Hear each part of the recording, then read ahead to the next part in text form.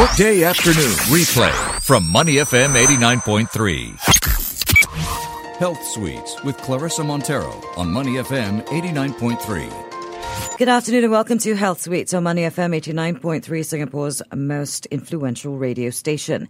Today we speak to Adjunct Associate Professor Tan Ngiap Tuan, Director Research at SingHealth Polyclinics, about what we need to know about sarcopenia, pre-sarcopenia, and their links to diabetes. It's a pleasure to welcome you back to the show. Now, I know we've had a conversation along similar lines before. Perhaps you need to refresh my memory and all our listeners' memories. What is sarcopenia? Sarcopenia refers to the muscle, largely, and it is the progressive loss of the muscle, largely due to aging. Right. And with that, there's a loss of function as well as the strength. So sarcopenia means loss of muscle bulk, function, and strength. Okay, so basically you're talking about something that will affect the older generation? Yes, they are at higher risk of sarcopenia. Okay. Yes, but anyone who has been immobile for a long period of time without... So recovering from a surgery as well? Yes, that's true. Is there a difference between sarcopenia and pre-sarcopenia? Okay, so these are technical terms. Right. When we refer to sarcopenia, it refers to loss of the muscle mass as well as any one of this. That includes the function and the strength. Okay. So if you have just loss of muscle, then it's known as pre-sarcopenia. So the distinguishing feature is how badly affected. Is it just the bulk of the muscle, or it also affects your function and or strength? Okay, and it would affect mobility. Well, if you're strong, your muscles are not strong, of course you will walk less rapidly, you will slow down, and you're at more risk of falling down. And with that, of course, other associated risks such as fracture of the bones, hospitalization, mortality, they all will rise if you have sarcopenia. Okay, let's talk about sarcopenia in Singapore. We know that we do have a problem with a certain percentage of our elderly. They are not as mobile. They don't want to go out and exercise as much. Some, of course, are very vibrant. You see them at the CCs exercising, but a lot of them don't. So how big of a problem? What is the prevalence of sarcopenia in Singapore right now?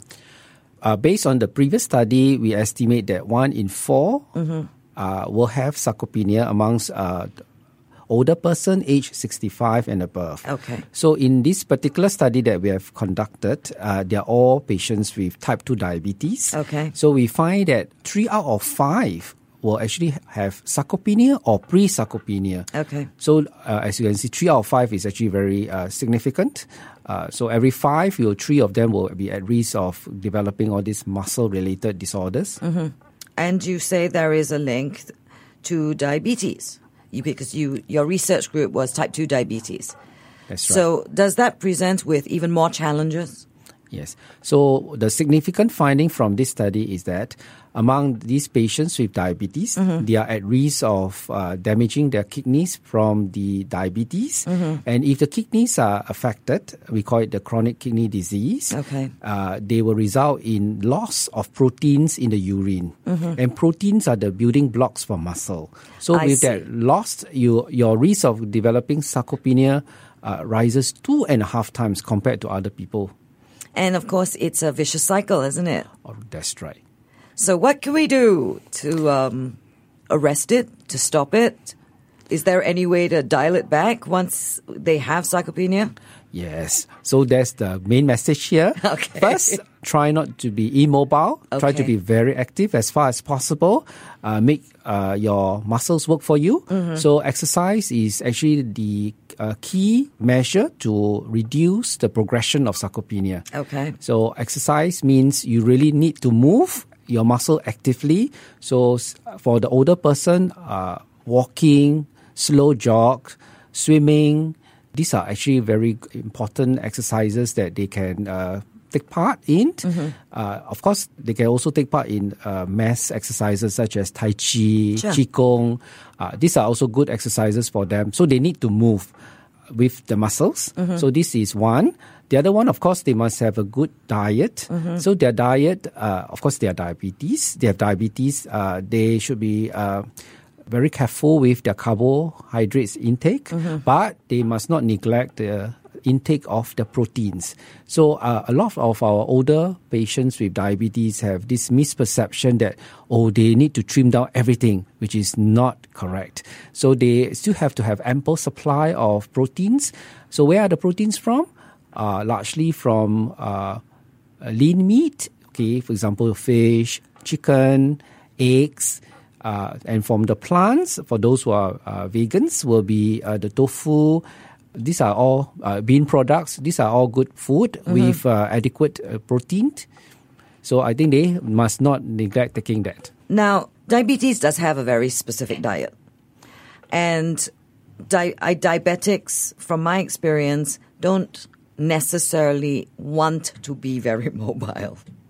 They tend to not want to walk around. They don't want to hurt themselves necessarily. They're afraid. We're talking about the older ones. Yes. Maybe they even use it as a little bit of an excuse not to go on those daily walks that you're talking about. How do family members get them out the door and make sure they get the exercise that they need to avoid sarcopenia? You have pointed out a very important characteristic of our older persons with diabetes. Yes. So, of course, we do not expect them to immediately take on marathons and very rigorous exercise. So, I think to give them the confidence, they can actually go for walks first, perhaps with some supervision, so either by the family members or the helpers. And of course, for those who are weak to start off, I think it is important that to ensure their safety, what they can do is to have walking aids that to assist in the ambulation. So, of course, walking aids is a science by itself. I think a walking aid that would be very useful is you yourself. Go for a walk with your older person. Yes. Right? You make a very important point. Exactly, you hit the nail at the right spot. So, yes. And of course, I think footwear is important. So, ensure that you have good footwear that will not allow you to slip so easily. So, those with grip will be good. Right. Not the sandals and all that might be a bit more hazardous for the elderly. No, it's something that was highlighted to me by someone who had been diabetic for a long time, because bruises or cuts they actually take longer to recover from. It is an excuse they use to not be as mobile as they should be. Yes. Do we see that a lot in older people? For every excuse that they put up, we always have a solution for them. All right. So for the cuts and all that, of course, proper footwear, comfortable footwear will actually reduce these cuts and abrasions. Sure. And of course, they can always put on socks. And selection of footwear is another area where I think the doctor can actually give them advice, or they can find advice from the podiatrist, that we have it in primary care clinics such as the polyclinics. So I think it is important really to address the concern and get them to move out of the house. Okay. Now, we've been talking about how to arrest it, how to slow down the development of sarcopenia, particularly with its links to diabetes. What should we know about the acceleration of loss of muscle mass and function that is so dangerous to our elderly? What do you think we need to drive home to these elderly if they don't get up, if they don't move around more, if they don't exercise? Sometimes fear is a good motivation to get them going. Yes, so we need to tell them the risk of sarcopenia, that they are actually, it's a vicious cycle. If you don't move, then your muscle gets weaker. And with weaker, you're actually more likely to fall. So I think we need to reverse their thinking in a positive way. So, and always nudge them to move around. And of course, give them incentives. And I think from the official channels, the national challenge competition is actually quite good. So I think even the older persons can put on some sensor and tracker devices that will allow them to monitor the activities. So we always prompt them to at least take on 10,000 steps, but perhaps start off with 5,000 first, and then slowly. I don't do 10,000 steps yes. in a day. That is the national guidelines. I know. That is the nice target to think. I mean, everybody knows about that. So if everybody talked about it, then I think, it's a way of encouragement for the elderly to compare with their friends or their neighbors who are in the same age group. So perhaps they can do all this together. I think if they have company and they can chit-chat along the way while they're exercising, I think that will also build up a more conducive environment for them to take on exercise on a regular basis. Okay. Now, we do have an aging population. So you're already saying amongst type 2 diabetics, it's 3 in 5? Yes. Right now. Is that number going to grow? Is it going to get what? Are the statistics going to look more frightening to us in a few years, do you think? The 3 in 5 refers to those who are, based on the study, affected by either sarcopenia or pre-sarcopenia. Right.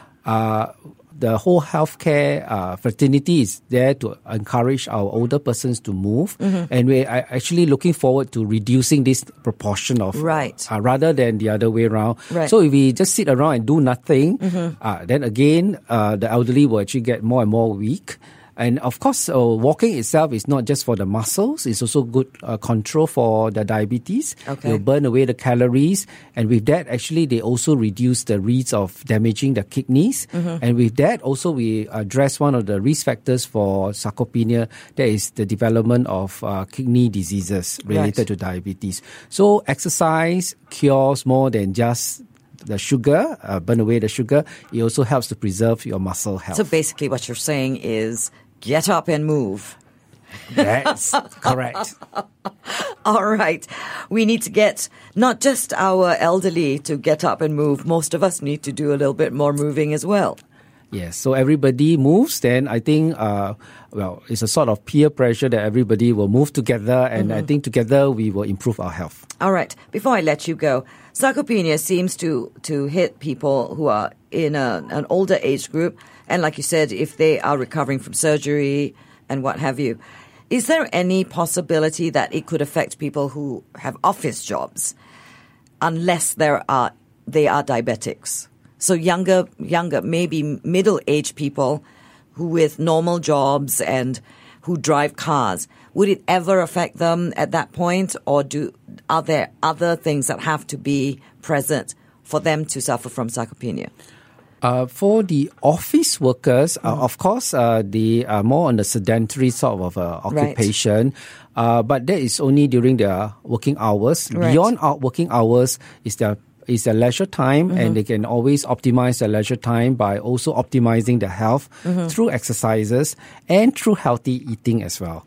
So You're the second doctor this week that has been nagging at us about healthy eating.